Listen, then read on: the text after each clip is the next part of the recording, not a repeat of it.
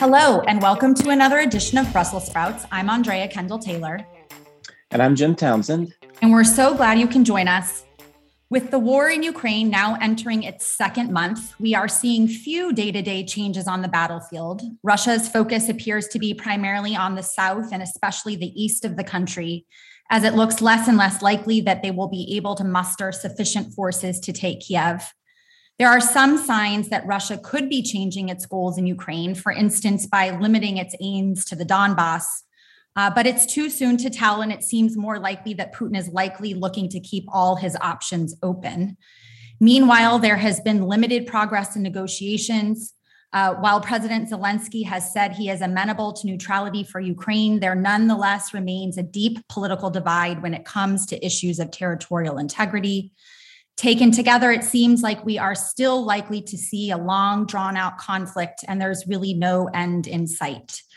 To discuss where we are in the arc of this conflict, we're really pleased to have with us today Carl Bildt. Carl, welcome back to Brussels Sprouts. Thanks very much. Nice to be here or in cyberspace.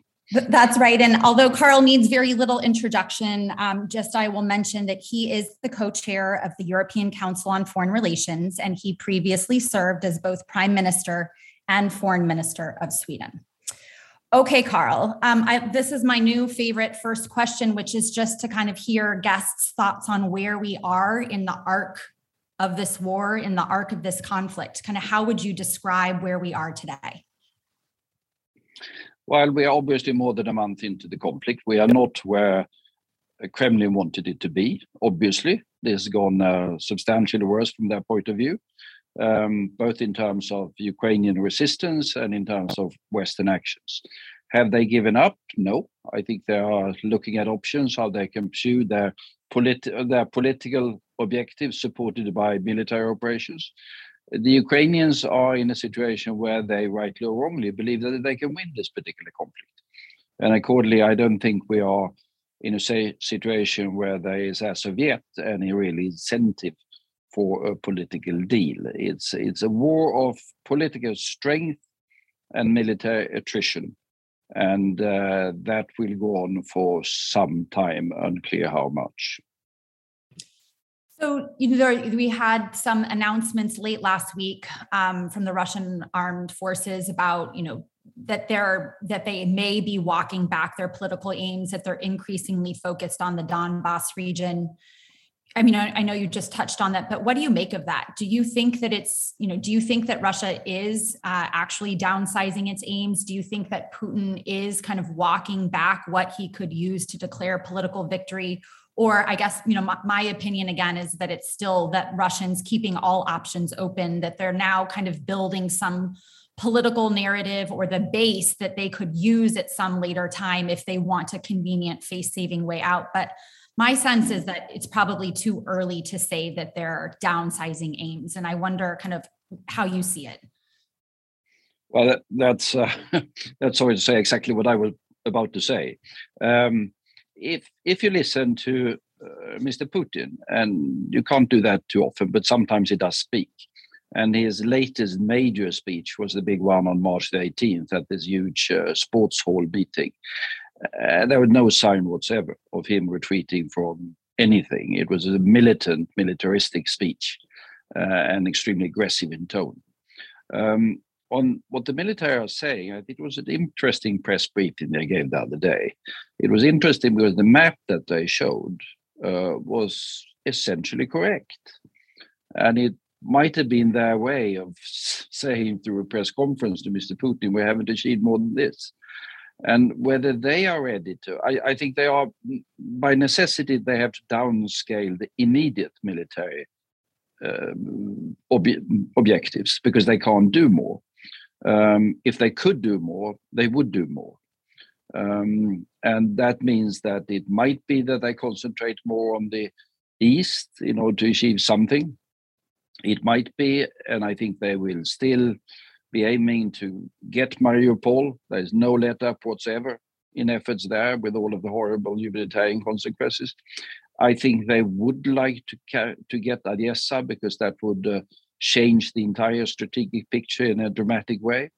But perhaps it is that at the moment, with the forces at their disposal, they can only concentrate on the east and keeping the pressure up on Kiev.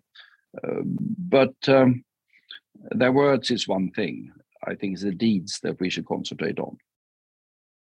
I know Jim wants to jump in with a question, but just to reiterate your point about kind of Putin's big speech in the soccer stadium, I mean, I think that is a notable development, the way that we see Moscow now mobilizing the public for the war. They obviously hadn't done that before because it was supposed to be short and sharp. And so that kind of building that public basis of support, I think then gives them the ability to sustain this for a very long time. So yeah, I think too soon to draw any conclusions about them downsizing their aims and objectives. But yeah, Jim, go ahead. Well, thanks, Andrea and Carl. It is great to see you again. I know you've just gotten off the plane from Doha as well, so I'm sure you're recovering from that. But let me turn the focus to the Nordic countries,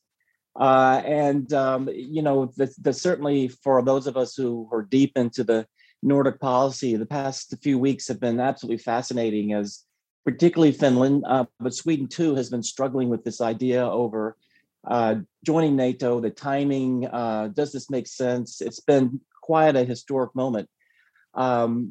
Just your observations from what you've been seeing and the discussions you've been having.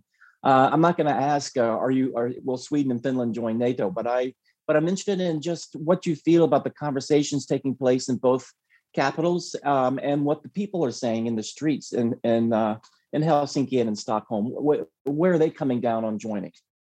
Well, you can look at opinion polls. So far as we rely on opinion polls, you had a rather dramatic swing in public opinion in favor of joining, and I think there are majorities in both countries. Certainly, I think the most interesting was an opinion poll that came out, I think, a week ago in Sweden, and you had sort of majority or whatever, but then they divided up on the different political parties and different situations. And if you took the situation where Finland joined, you would have a majority of the Social Democrats in Sweden advocating joining. So that's where public opinion is at the moment. I wouldn't say it's a very hard public opinion. It's a public opinion that is, as we all are, shocked by what's happening, that is confused, that is searching for new ways forward, and hasn't hardened as of yet. But clearly a very significant swing in public opinion as we speak. Where do you think that's headed? I mean, do you think that this is kind of going to, that we're seeing the peak of it now, as you said, given the kind of alarm and concern about what's happening, and that this will taper over time? Or do you think that this is really kind of a sea change and has set these countries on a different course? I think it's going to boil down to political leadership. Where does the political leadership of the two countries come down on this particular question? And we've had now slightly different processes set in motion in Helsinki and in Stockholm. They are slightly different. The processes, they are, of course, formally speaking, completely independent of each other. But we are countries that are very close to each other. So there has to be some sort of invisible link between the two processes. I would expect both of them, to come to a conclusion before the summer, the one way or the other. But I would expect there to be a couple of steps in that particular process that we'll see during the next few months. They might not be identical, but my hope, and also belief, by the way, is that we will end up in roughly the same conclusion. I find it extremely difficult, almost inconceivable, that we would end up in different conclusions. One issue that seems interesting, well, there's lots of threads to pick up on here, but this issue about kind of the necessity, the urgency, the desirability of negotiations. And you can see some different positions kind of hardening, maybe not on a regional basis, maybe it's more on an individual basis, but where some camps are, prioritizing bringing an immediate end to the conflict, wanting to see negotiations move forward at pace in order to get the killing and the destruction to stop. and other camps that kind of view any concessions that Ukraine might make as a defeat, as a loss, as President Putin winning. And I wonder, I mean, not necessarily your opinion on that, but I don't know if that's right. How would you characterize that discussion in European capitals if you were able to characterize it? I think it's all very tentative so far. Most of the focus in political circles or government circles, to be precise, have been focused on what do you do now? Really, in terms of sanctions, in terms of economic implications, in terms of energy issues that are fairly high up on the European political agenda, in terms of weapons deliveries, all of those things. When I listen around, most people are totally overwhelmed by the day-to-day issues following from this particular conflict. As concerns conclusions or peace, or however you want to phrase it, there are two completely separate things. One is what President Zelensky and President Putin are prepared to accept. What's the kind of deal that would be possible there? And President Zelensky said that he wants that deal to be put to a referendum in Ukraine as well. The second, which is related but not necessarily identical, is which are the conditions that the US and the EU, to take those two, or Japan and others, have for lifting the sanctions. And I would say that it's, for me, nearly inconceivable that the sanctions will be lifted until we have a total withdrawal of Russian forces from Ukraine. Even with and I would say not only agreed but also done and verified that withdrawal is done. Even a sort of a ceasefire, which by necessity means that the Russian forces are still there, would not be enough, in my opinion, to lift any of the sanctions. So it's two slightly separate but related processes.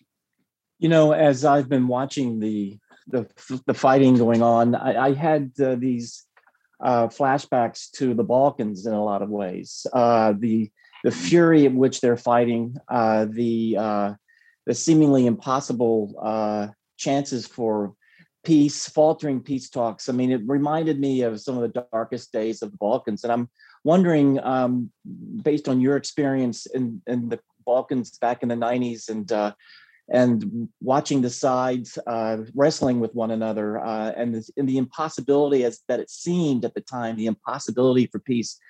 Do you see echoes at all in the fighting now, in the attempts at two sides talking to one another now? Does this have any throwback for you from what you saw in the Balkans?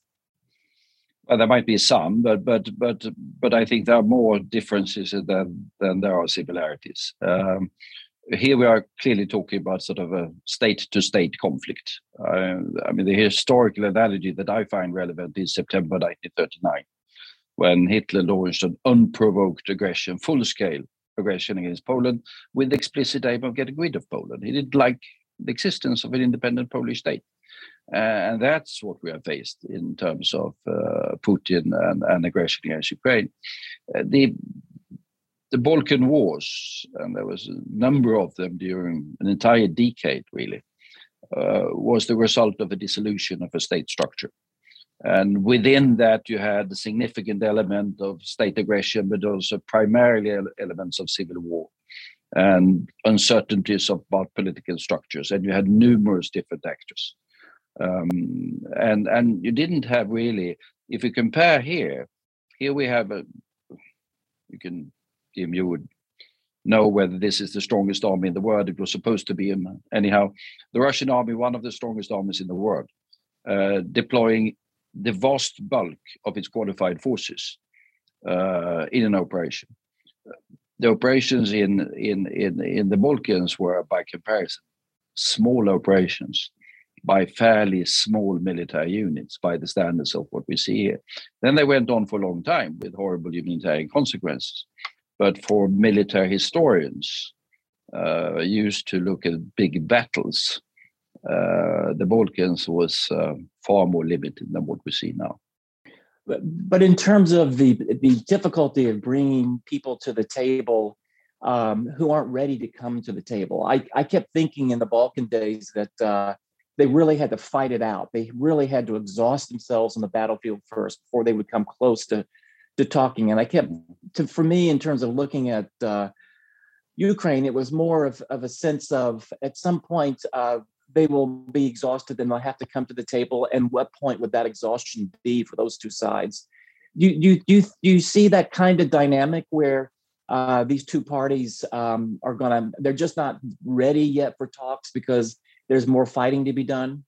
No, I agree with that. We still have a situation where at least one side, Ukrainians, believe that they can win, rightly or wrongly, but they believe that they can win.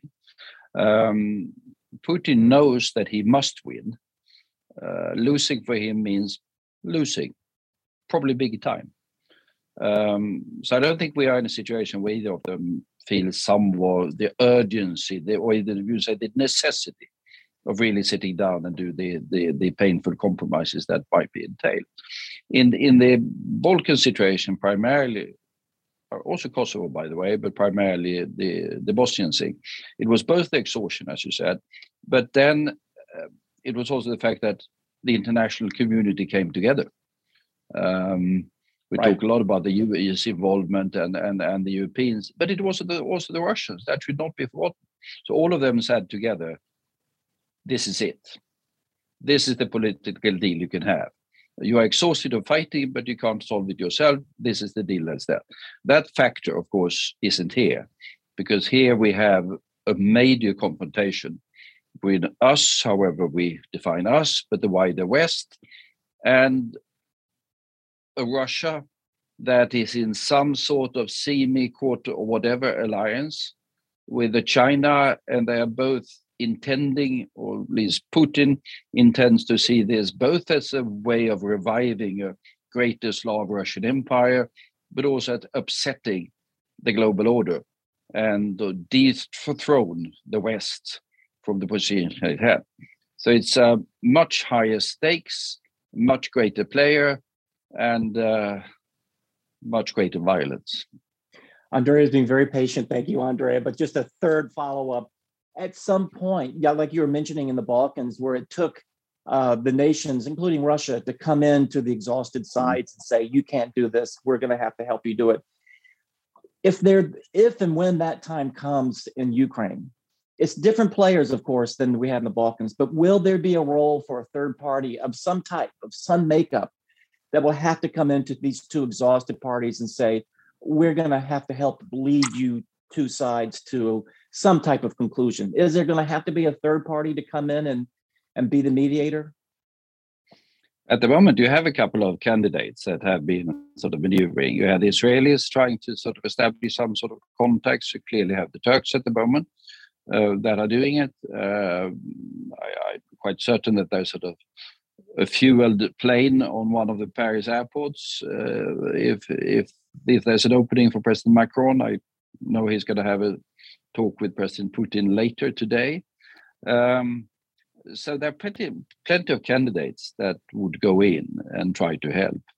But the question is when and how.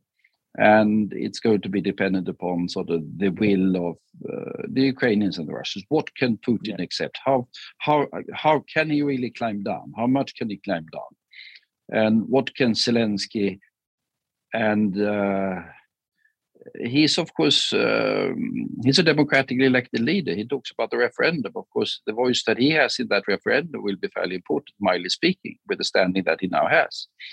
But I don't think he can decide anything. He must take sort of popular opinion in Ukraine into account in a way that I don't think is, in a way that doesn't come naturally to Mr. Putin, if I phrase myself like that.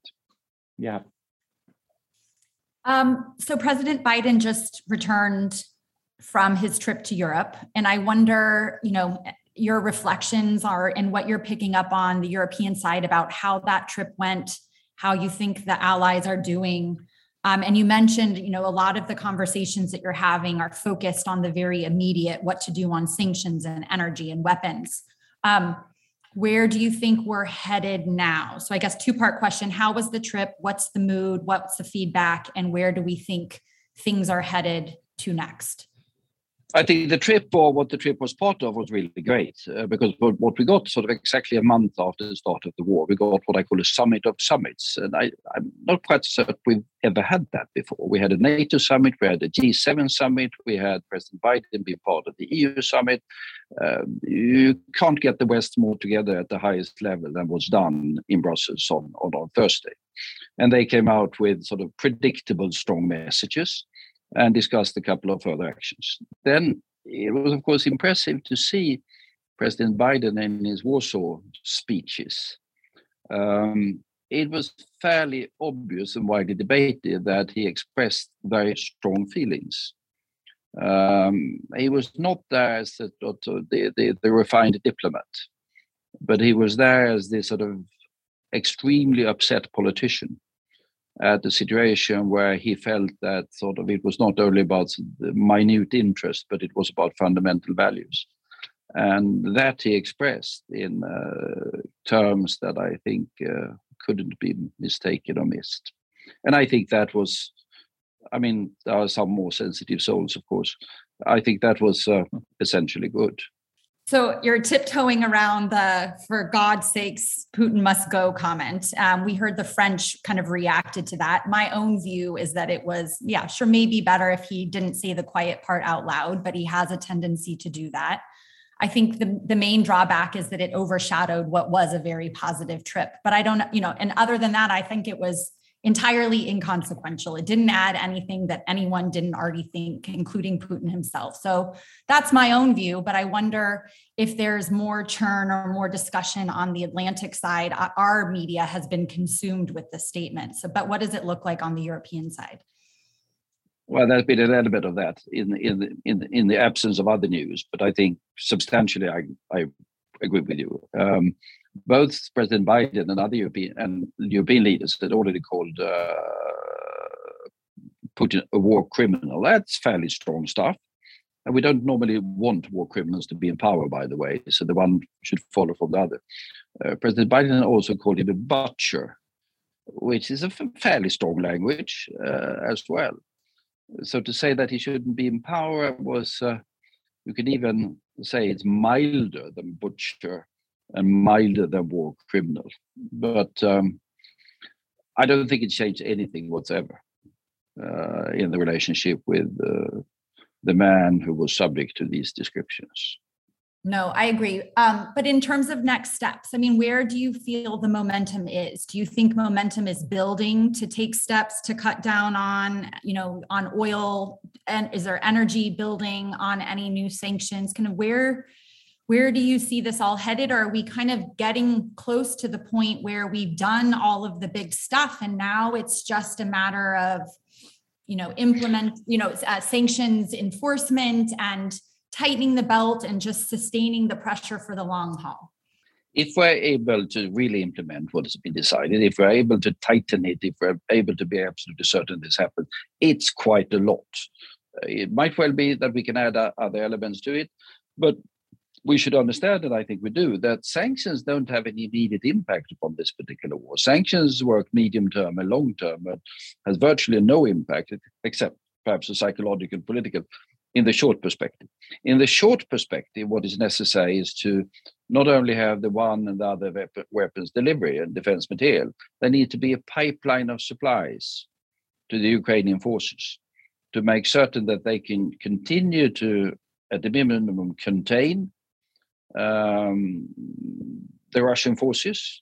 They will not be able to stop them everywhere, I think. We should not forget that Russia is 140 million people with lots of military resources available. But they should be able at least to prevent Russia from achieving anything that Russia can unilaterally see as a success or see as a victory.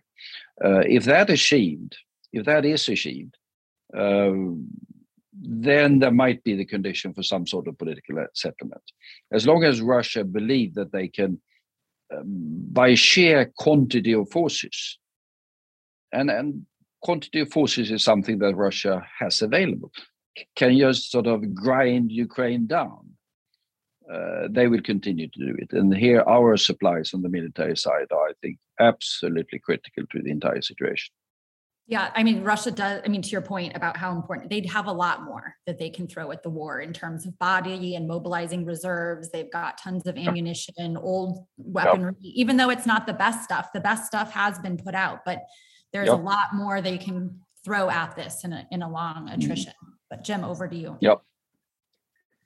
Just a quick question about the European Union. You know, the impact of the crisis and the war has certainly pulled NATO together and has given NATO a whole new focus and reason to being. It's kind of back to the future for NATO.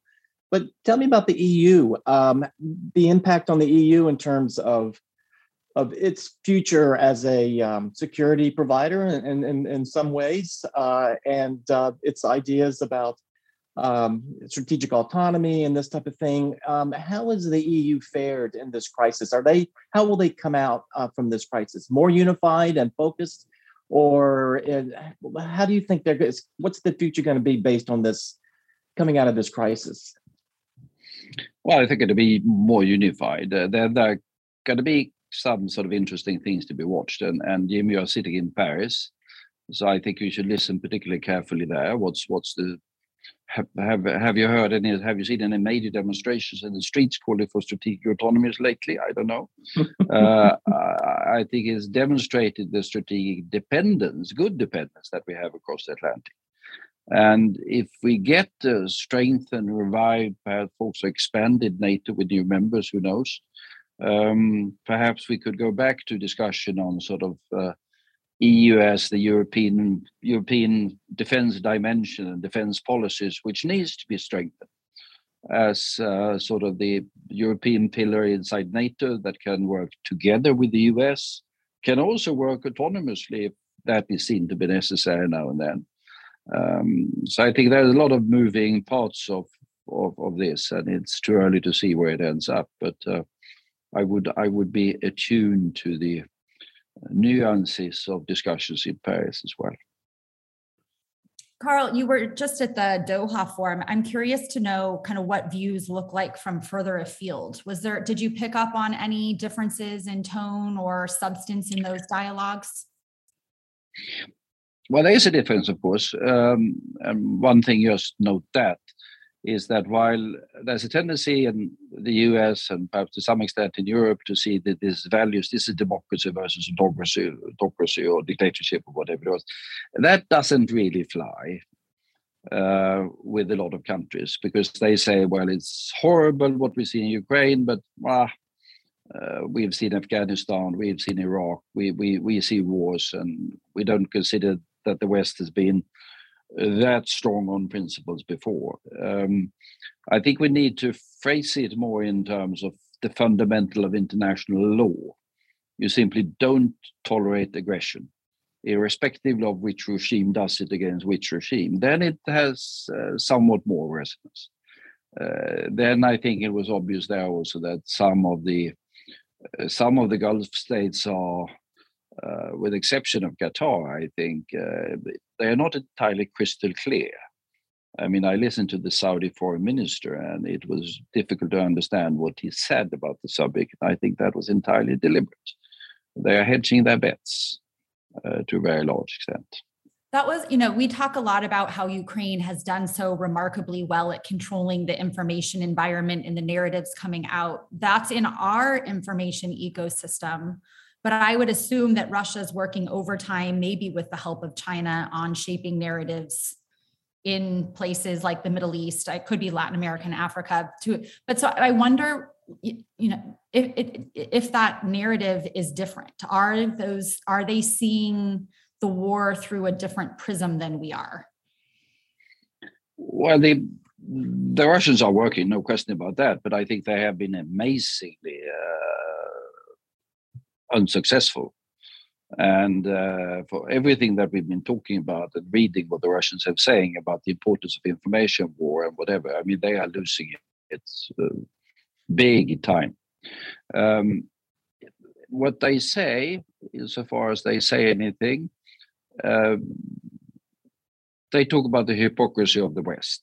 Essentially, you say, you in the West, you can bomb Belgrade, you can dismember Serbia, you can invade Iraq, You can do all of these nasty things, and then when we go in and help the people from genocide, I mean, to take the sort of brutal version, then you are screaming, you are hypocrites. And there is an element of audience for that. That should not be forgotten. Yeah, I mean, that's such an important note to remember, kind of how the larger community is viewing this, and those narratives, like you're saying, there are some audiences for those narratives. Yeah, you can see particularly the country that is worth watching is, of course, India. India has always been sort of India first in terms of its policies. And Modi has not said a critical word against the Russians. I mean, he comes out in favor of sort of in negotiated solutions and territorial integrity and all of those things, but not a critical word against Russia. So maybe just a final couple of questions, but just to get back to what this means for Putin domestically. And I mean, we touched on this a little bit before, and you remarked, that Putin knows he must win. What is your sense? I mean, my own opinion is that Putin's baseline kind of the odds of instability have changed fundamentally in the last month for Putin. Before, my assumption was that he would kind of he would remain in power till he died of natural causes. The probability of that happening in my mind has shifted some, as this does seem like it has, whether it's kind of this large scale public dissatisfaction, even if we can't see it below the repression all the time, but some notable divisions within the elite, including within the security services. I just wonder how you see what this has done to Putin domestically, if you have any view on how that might play. Well, too early. There's no question that what the Russia that is going to come out of this is going to be more isolated, a weaker, but a more desperate and accordingly more dangerous Russia, as long as Putin is there.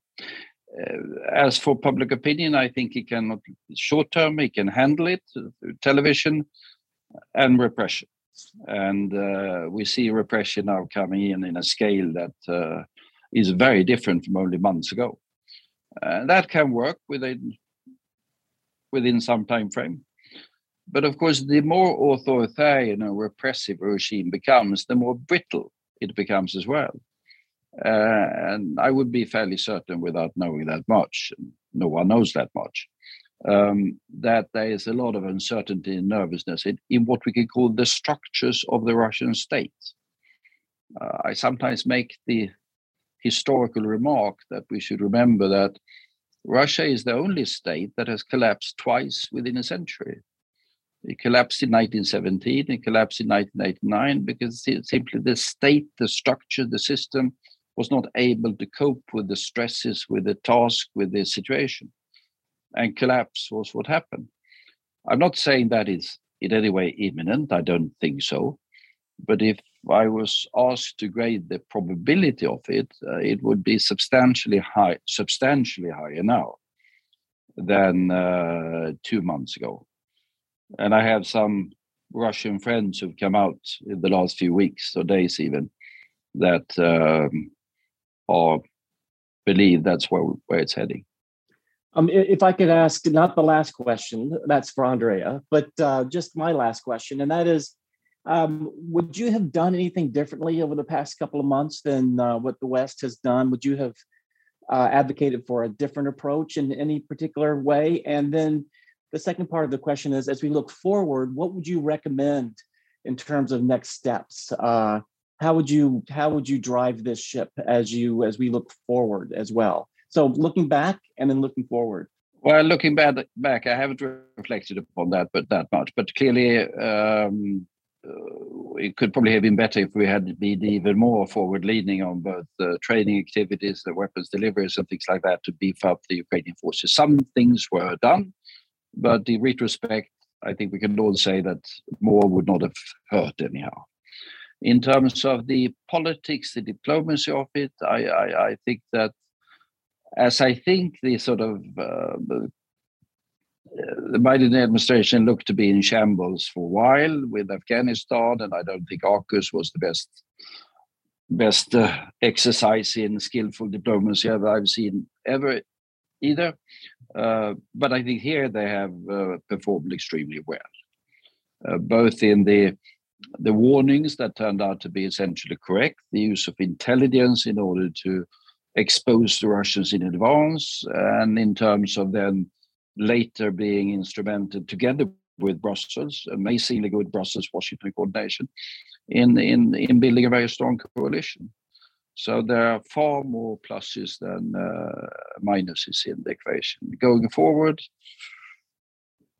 sustain the policies. I think we need to sustain our policies. We don't necessarily need to have a new policy every week. Sustain and strengthen the policy line that we have now agreed on until we see something that breaks, something that changes in a more fundamental way. We are not there yet.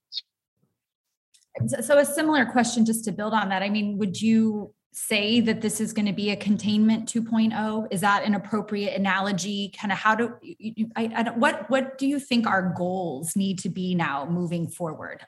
Sustain, contain, really constrict and constrain the regime. So is containment or constrainment, is that maybe a better word? But how do you think about what kind of in broad terms where we need to go?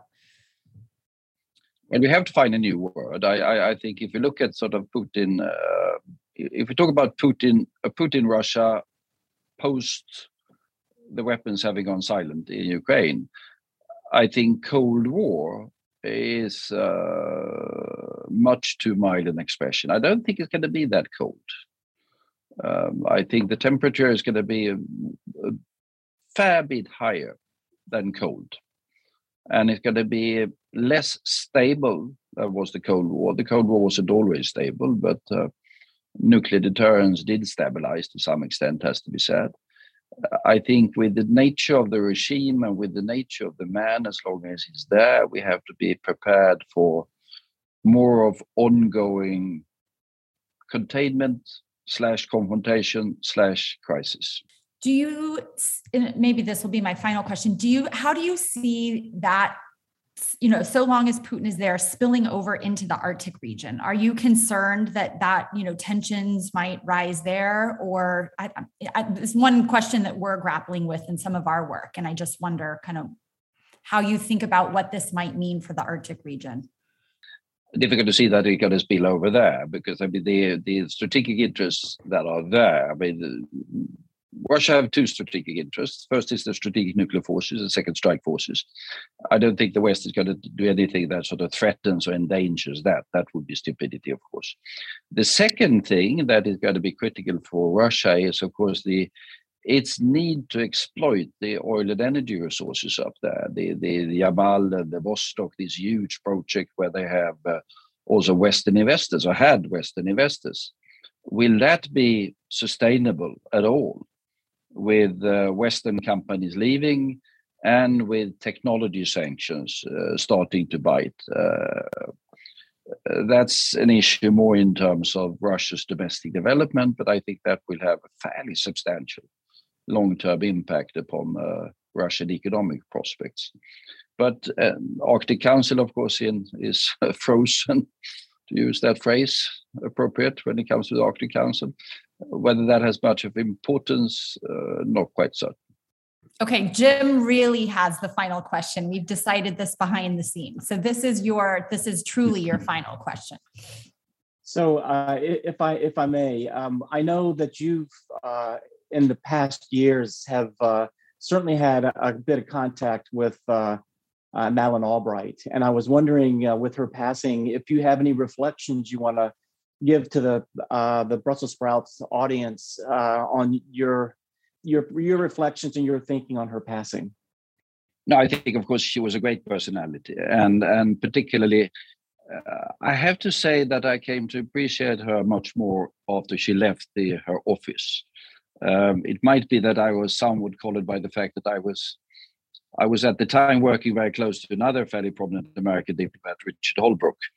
And the relationships between Richard Holbrooke and Madeleine Albright were not necessarily always of the sort of more golden nature, to phrase it in those terms.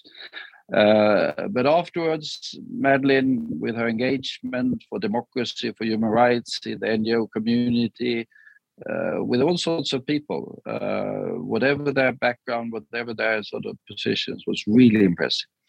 And she was always appreciated. She always spoke her mind. She was very strong in her values and was accordingly, and that's difficult to be when you are Secretary of State, when you have other interests as well. She was in that capacity truly inspirational for a lot of people.